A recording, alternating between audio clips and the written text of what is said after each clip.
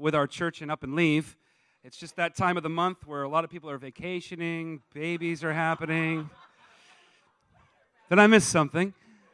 It's a bit funny, right? Or you were confused? Oh, okay, well, just noticed that there's a vast number of people missing this morning, and it's May, and people are traveling and enjoying other parts of the country, and people are getting married on honeymoon. It's just a glorious time to be part of this church. Hey, listen, my name is Daryl Temple. Thank you, Michelle, my one fan. I actually, if you can believe it, pastor this group here with my wife and a couple others. I appreciate being here this morning and being with you, and I feel like I haven't shared the word for some time now.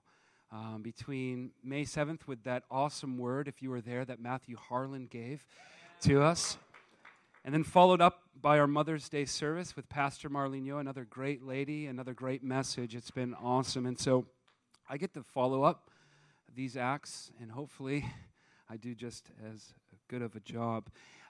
We're starting a new series titled The Basics. Say it with me now, The Basics. Okay, we're off to a great start. Group participation, I love it.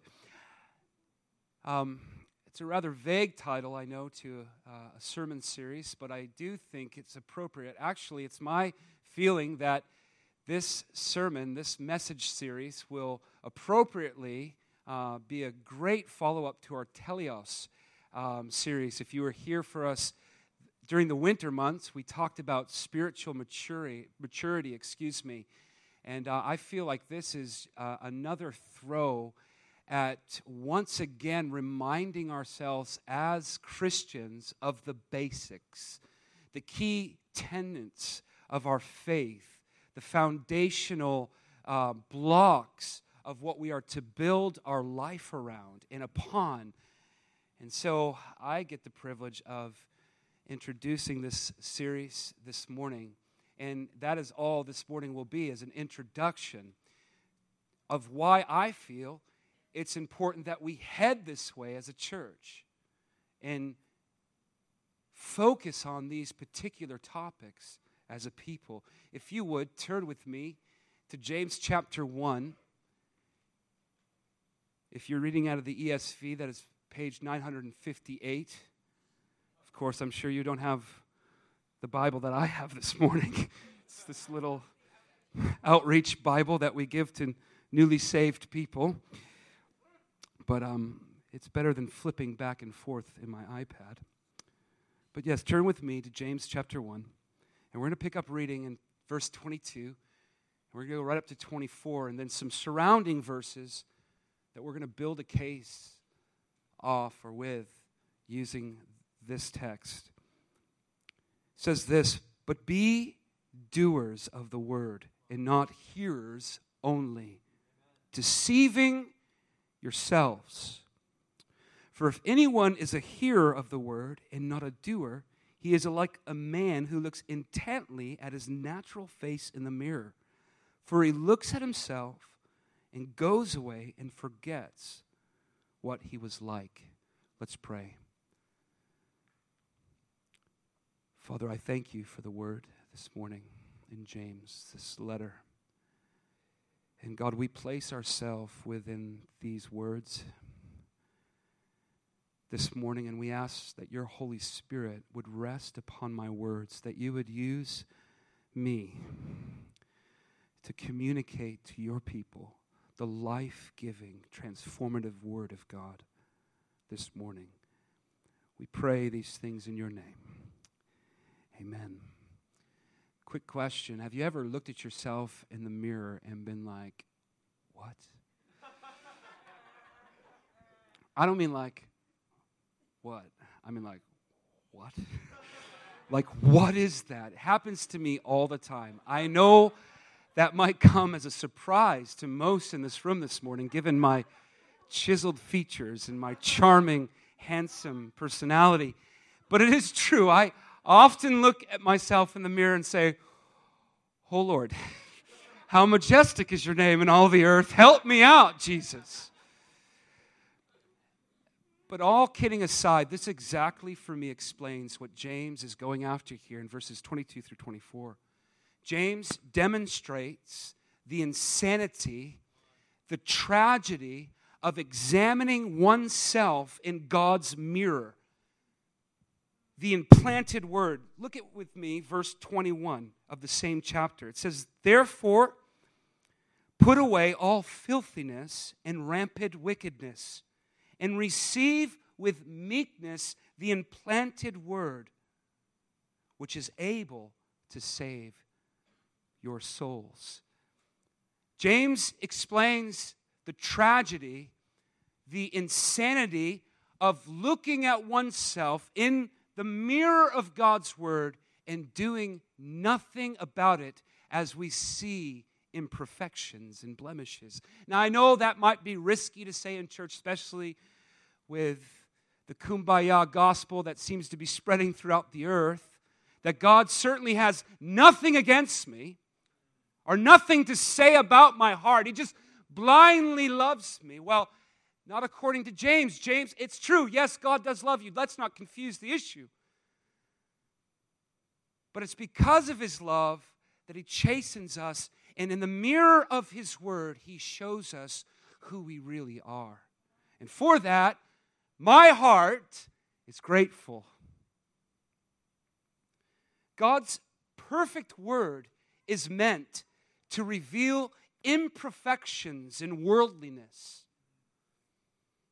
For the purpose of us seeing those imperfections, in hope that common sense might kick in and we would actually do something about them. I look at myself in the mirror and I say, Daryl, you probably want to get on a treadmill or something.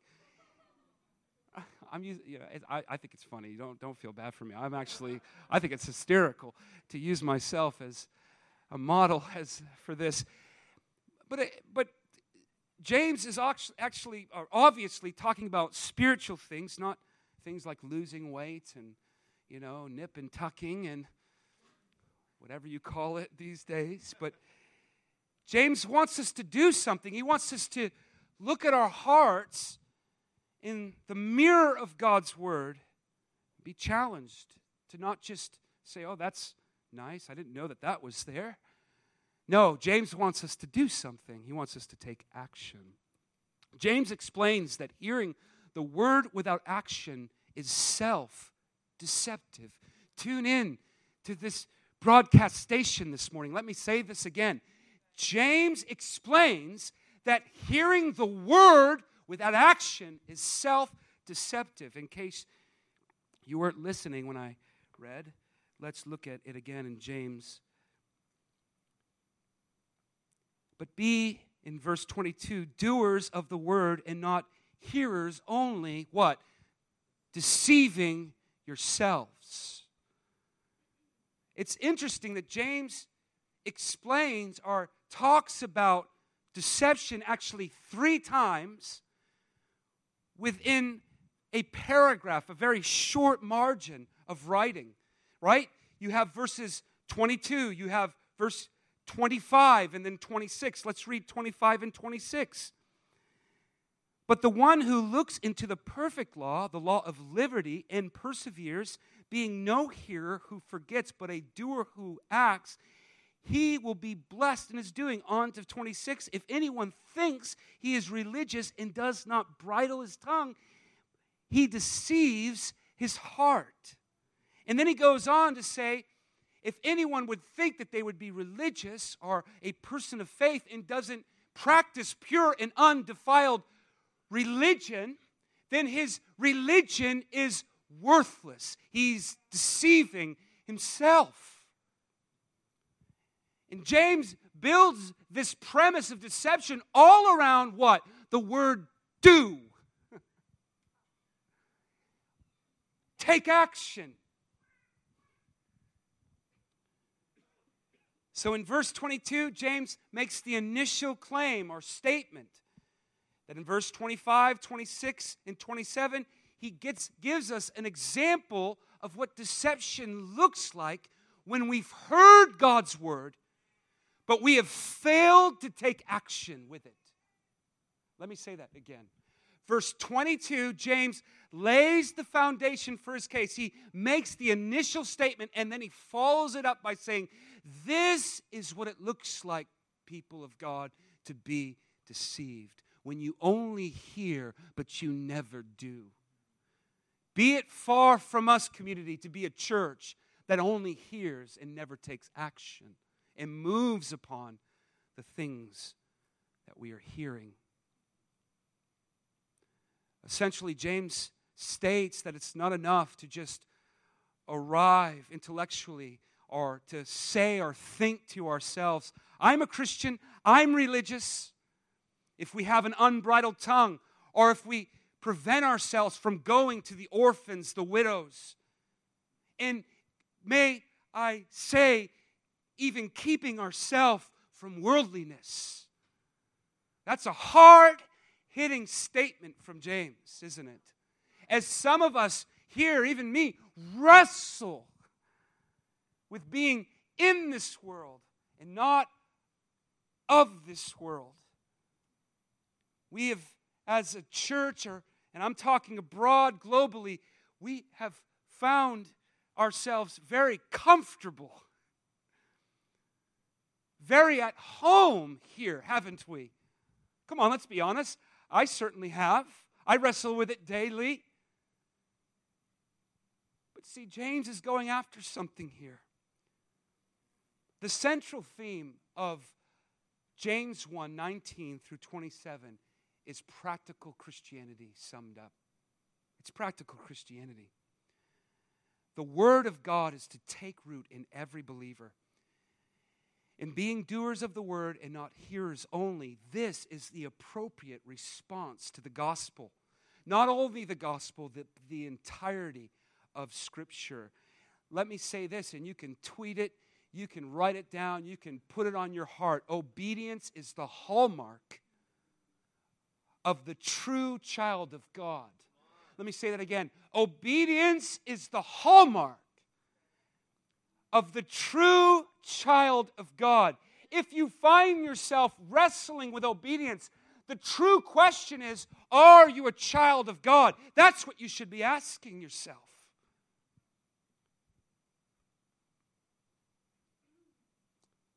This serves as a great takeaway for us this morning. Obedience to the gospel is not optional.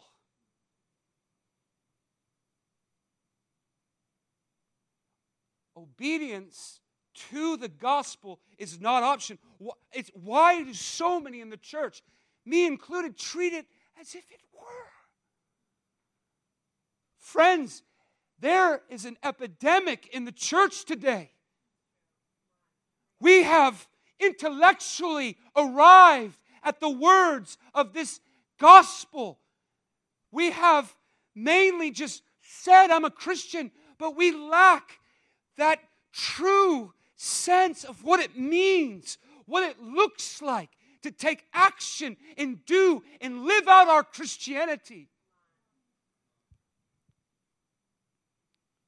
But you know what's damaging about the statement I just made? And I'm not trying to be heavy, guys.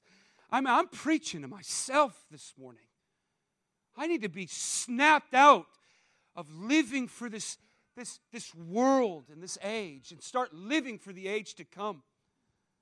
But you know what's damaging about the statement that I made is that we often, me included, when we make statements like that, begin to create thoughts of God being some kind of bully, making us subservient to His every unrealistic demand.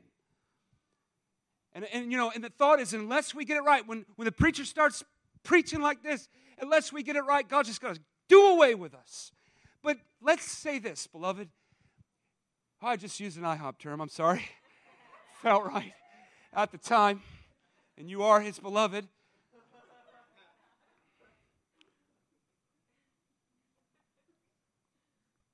It's all about perspective. You see, my heart, I'm not burdened by messages like this. I'm not troubled by being challenged to snap into a greater dimension of obedience to Jesus. I love it.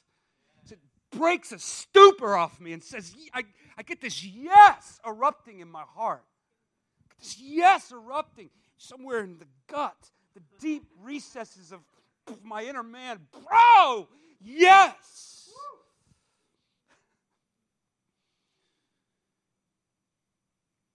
Listen, I see it like this. God's love in us gives us the desire to cherish God.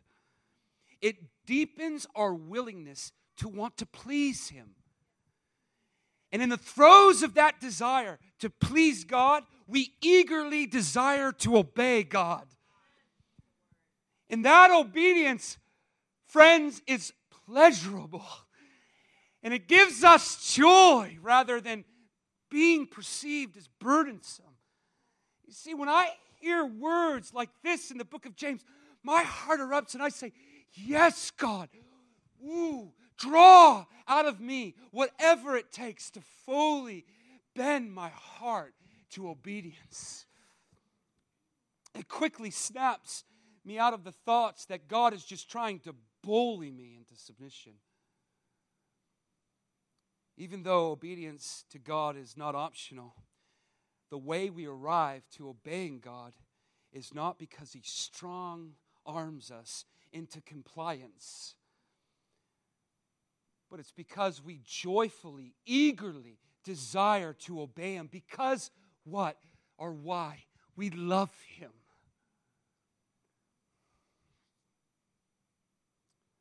The question is, that often comes up is, how do we please God? I think in James it helps us answer that very question. If you look at verse 23, James says that when one looks at himself in the mirror intently, when he walks away, he forgets what he was like. But then it goes on to say, the one who looks into the perfect law, the law of liberty, referring to the gospel. And then he attaches to the end of that, one who looks at the perfect law of liberty and perseveres, being no hearer that forgets, but a doer who acts, he will be blessed. Come on, you want to get a book about your blessed life now? Read the Word. Obey the Scripture. And your life will be surrounded by blessing upon blessing, favor upon favor. So I would answer that question very simply. I know how to please God because I'm looking at the book. Because within the book lies the nature of God. It lies the character of God. It lies the full person of who God is and what He desires. The book! Over 1,000 pages filled with God. 67 chapters filled with God's stories of who He is. I saw this interesting, funny picture on social media. This guy contritely praying at his coffee table. And his prayer was, Lord, speak to me. And there, 3 inches from his folded hands and his closed eyes, laid the Bible. I'd say, friends, this is a good place to start. So, I'm preaching to you, y'all. You can help me out now. I don't know what church you thought you came to, but it's not that place. That one's down the street. It's okay to have fun. So my answer to this question is, I know what pleases God. I know what God wants. I know what God desires of me because my nose is in the book. My eyes are observing God, stories of God. Take this off your shelves. Dust it off. Start to read it. It's life-changing. It's a word that is alive. Come on, we rock around claiming this verse in Scriptures, Hebrews 4:12, right? Turn there with me, Hebrews 4:12. All right, you hear this in the prayer room all the time. For the Word of God is living and active, sharper than any two-edged sword, piercing to the division of soul, of spirit, of joints, and of marrow, and discerning the thoughts and intentions of the heart. And no creature is hidden from his sight, but all are naked and exposed to the eyes of him whom we must account or give an account to. Are you in the book? If we begin to familiarize, if we begin to become acquainted with God's nature, with His character, in this book, the result of that will be knowing God. It's not so mysterious as we make it. The writer of Hebrews, the verse that we just read, says that the Word of God is living. The Greek definition for living is this: having vital power in itself and exerting the same upon the soul. Are you hearing me this morning? That's the way God defines living in Hebrews chapter 4:12. Having vital power and extending the same upon the human soul or condition, to be full of vigor, to be fresh, strong, and efficient, active, powerful, infectious. The writer of Hebrews, when using the word of God, is usually referring to the message of salvation, although this isn't the case here. If you could picture with me the meaning of this word as meaning or being defined as God's personal utterance. He's not talking about the person in the prayer room, God, speak to me. He's talking about the person who has their eyes in the Word. They're reading the very utterances of God. Are you hearing me this morning? Come on. Am I the only one excited about this? Am I the only one being awkward? Guys, God is speaking through this book. And so much of the charismatic world, our church is turning their eyes because they don't think it's sufficient enough or living enough. They need something to just pop out of nowhere and speak to them. When they have line upon line, word upon word, the very voice of God in this book. I am floored by that. God's word is living. It's not dead. If you're bored with it, it's because you're a boring person. God is not boring. As you can tell in my voice and my excitement, I am jacked about this stuff. I'm a happy man. I have a wife. She's beautiful. She's right here in the first row. I have a son, 8 years old.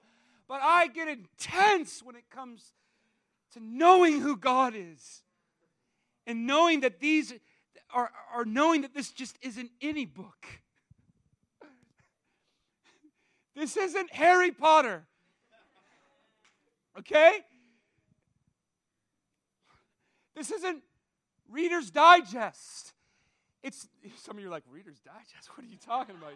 Okay, I'm showing my age. All right, snap out. This is the Bible. The Word, the very words of God uttered to man, spoken to man. I think we do need to give ourselves more to it. I'm charismatic, but I will not ignore this book for the sake of some prophetic spirit. This is the most prophetic book you will ever put your fingers in, your nose in, and your eyes upon. Am I getting the point across convincingly? The writer of Hebrews is using the phrase, we already covered that. I love that he uses in 4:13 that the eyes of God, nothing is hidden from the eyes of God. for everything is exposed. Whew. The Word of God acts as God Himself, so that our innermost thoughts and intentions are exposed. You want emotional healing? Look at the Word.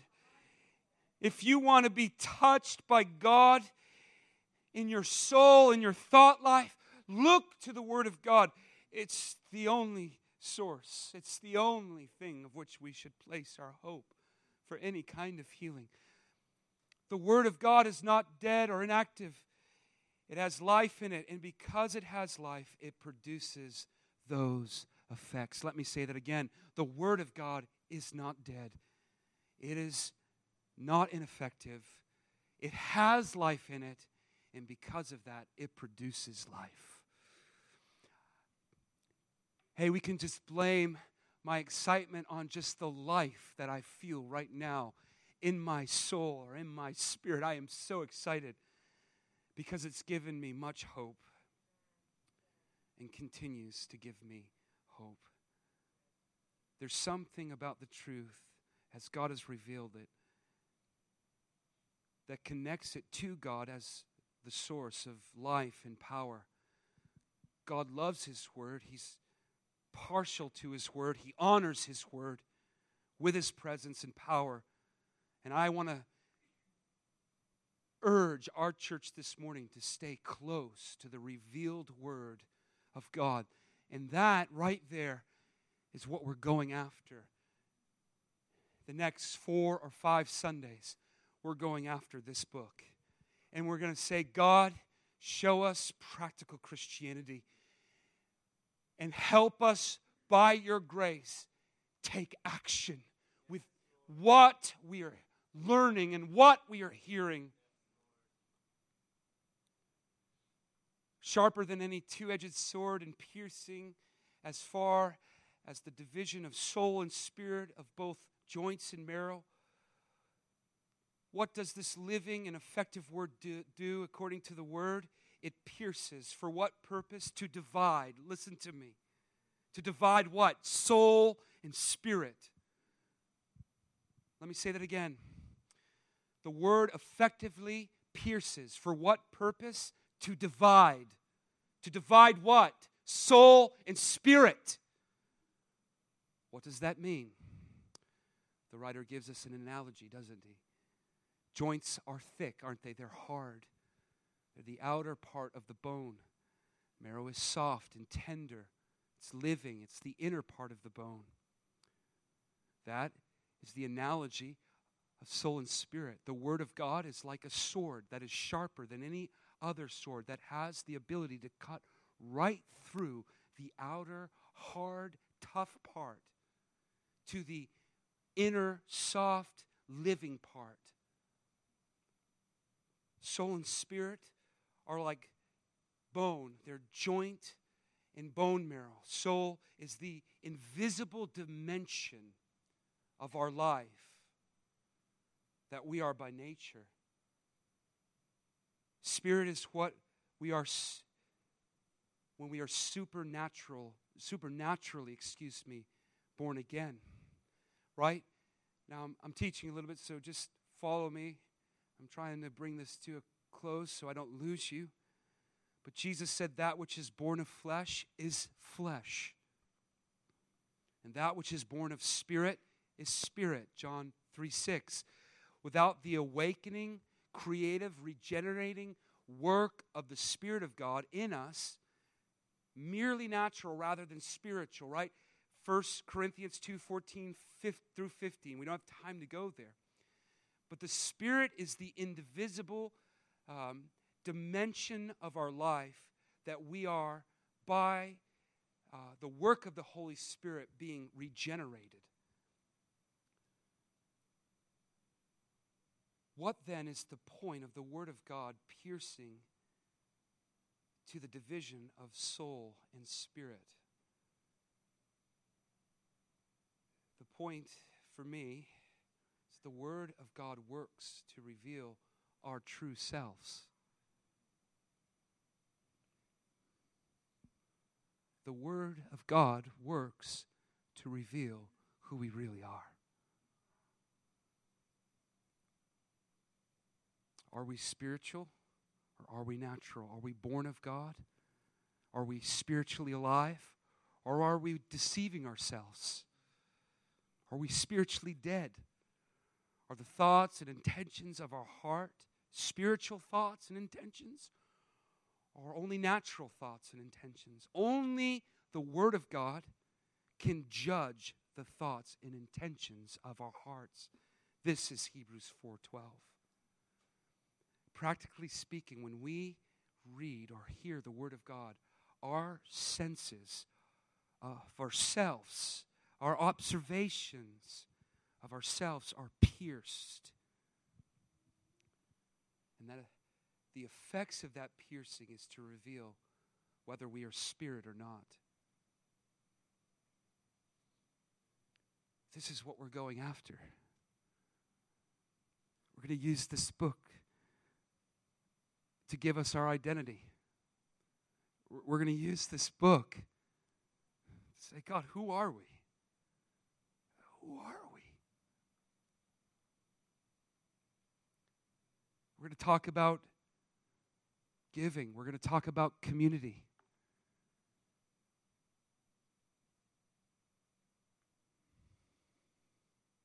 We're going to talk about faithfulness. We're going to talk about prayer. We're going to unplug from the things that sound like noise without love. Let me say that again. Some of y'all need to hear that. I need to hear that. I'm getting goosebumps on my arms right now. Getting a witness. Hallelujah. We're going to unplug from everything that sounds like noise without love. Love for God, love for His Word, love for one another. We're going to go back to the basics. And we're going to look into this mirror of God's perfect Word, and we're going to say, who are we? And we're going to believe by the grace of God, He's going to answer those questions. He's going to give us identity. Not just, oh, Jesus loves you. Oh, you're His son. I see you going to the nations. No. I see a big house. Oh, like that was hard to prophesy about. Come on. No, we're going to go to the Word and we're saying, who are we, Jesus? I feel all over the map. I feel one day I'm for you, the next I'm against you. I feel one day I'm lifting my hands, the next day at the seat of pornography, indulging my flesh. At one point I feel on top of the world, glorifying you. The next point I feel in the ditches. Who are we? God is going to show us in the pages of this book, like He has done through centuries in the church. We're going back to the basics. It's going to be fun. It's going to be good. Our hearts are going to be stirred. It's going to be edifying, but it's also going to be challenging. Thank you, babe. Did you have something to say? Because you're looking. Okay, you have something to say. Good. I just want to make sure we're reading each other right. Okay. So I'm just making sure. Sorry, guys. First for me. I'm done. Babe, come on up.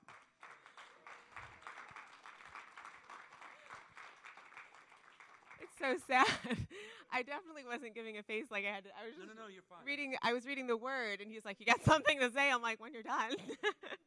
Didn't want to interrupt.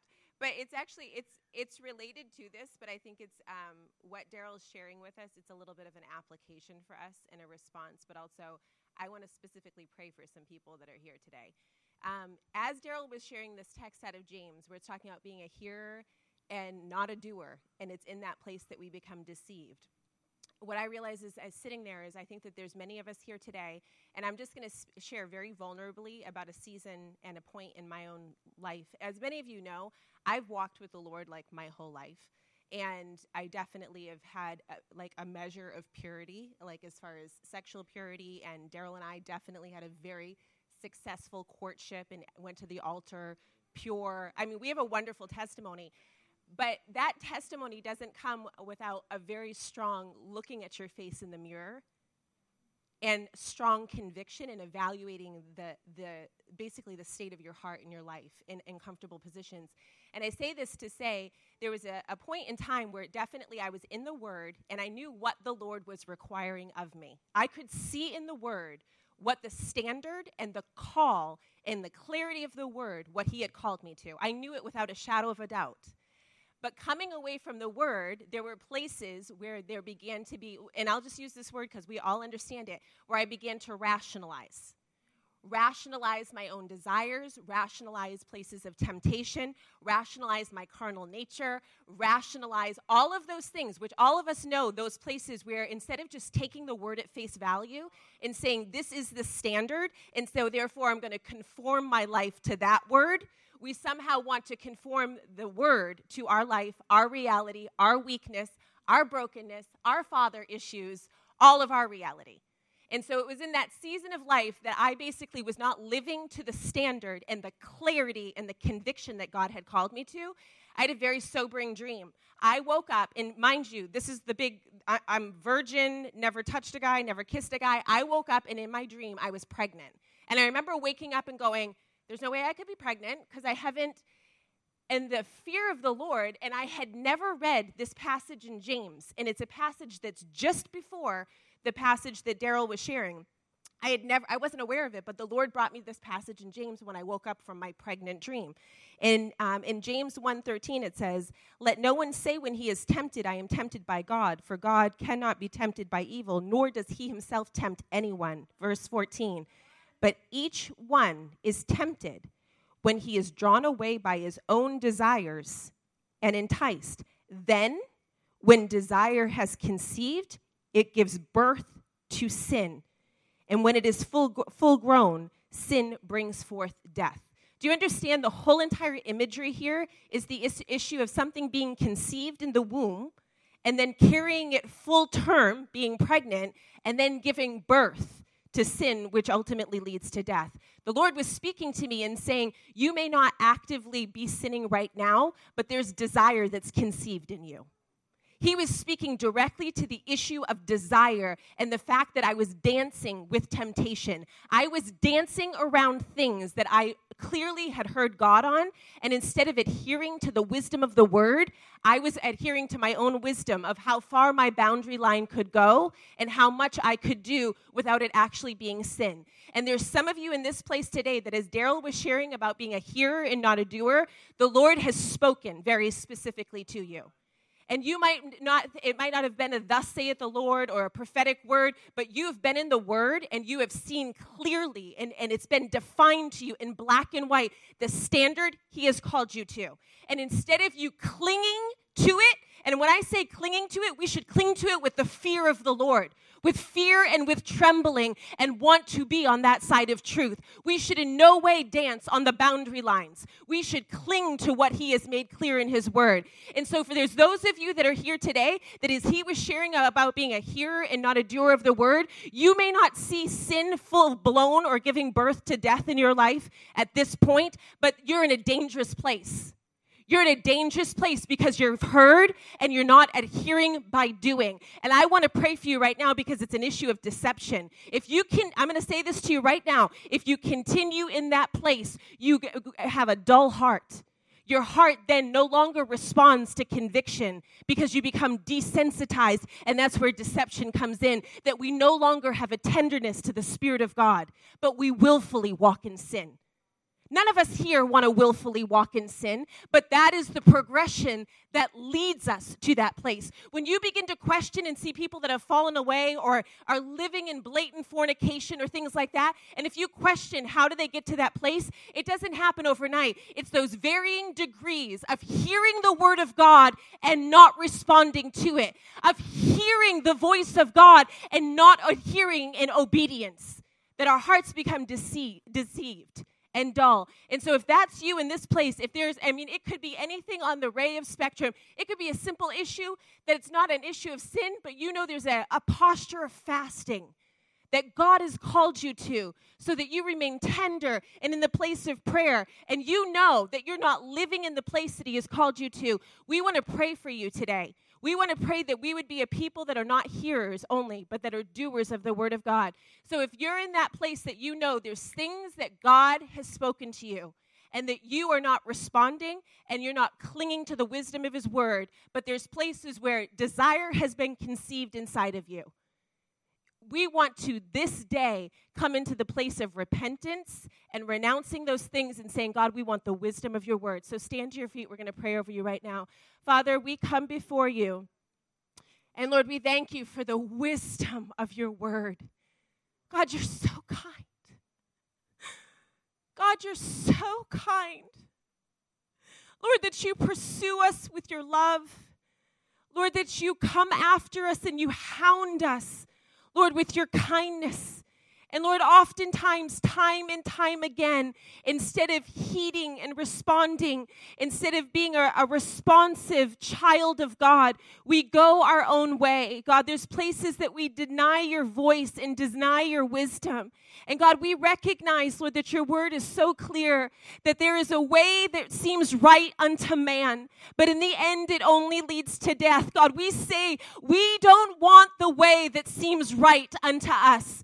God, we don't want the way that we can justify and excuse and reason our way through life. But God, we want to cling to the wisdom of your word. God, we want to live in the light of your countenance, fully exposed before you, Father, without shame, without hindrance. God, I thank you, Father, that there is no shame in a heart that may struggle and a heart that may wrestle with sin, but that is living and walking wholeheartedly before you with a desire to be pure. So God, we ask today, Lord, that even places of shame would be broken off of your people, that we would not identify ourselves with sin, that we would not identify ourselves with addiction and brokenness and struggle, but that we would identify ourselves with the purity and the holiness and the wisdom of the cross. And Lord, we thank you that every area of our life would come into alignment with your holiness, with your truth, with your love. Lord, that your banner over us is love.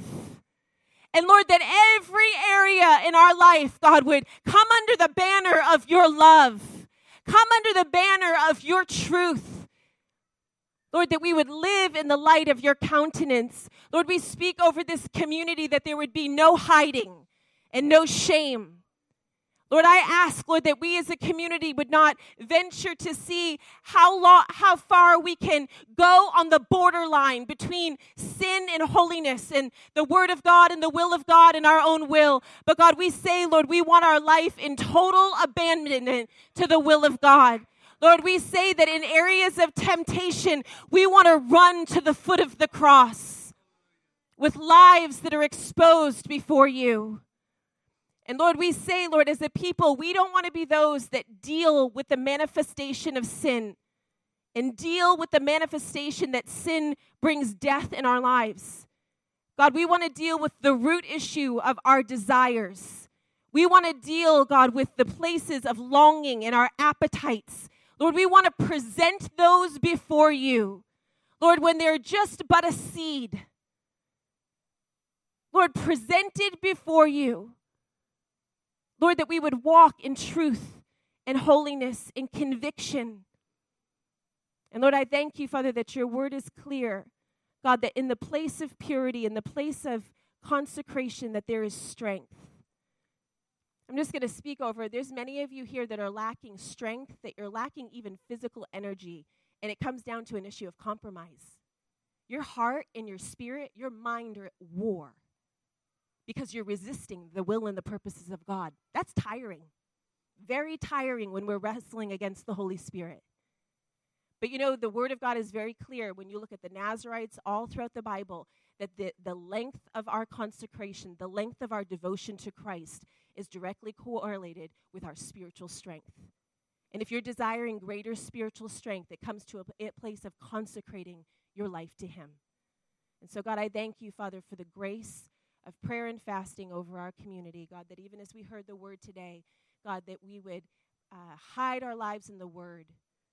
And God, that we would even hide our lives in the place of prayer and praying the Word, that we would not intellectually ascend to the principles of the Word, but God, that our mind would be renewed and our spirit and our soul would come into alignment with your wisdom. In Jesus' name. Amen. Amen, right? Listen, guys, we have a daily way of living this out. We're in the house of prayer Monday through Saturday, morning and night. It's not always glamorous. It's not always, oh boy, Jesus is so good. But in a sense, it is so energizing and can help us, I think, keep within the provision of God's strength as we pray and lift our voices and seek Him. And so join us. Don't be a stranger to the prayer room. Why would you not come, right? I mean, this is such a resource in this city, such a gift where we can come together and seek God's face. And guess what? We have it every day. It can work with your schedule, I'm sure. Don't forget, we have our newcomers luncheon. If you haven't signed up, please do, because I'm sure a lot of people who have signed up over the weeks are not here today. And we have a lot of food. So if you want to sign up, please do. Other than that, we will see you next Sunday. We love you guys. Enjoy your Sunday. Enjoy your week. I think we're going to preach this message again next Sunday. So if you're bored with it, maybe you want to stay home.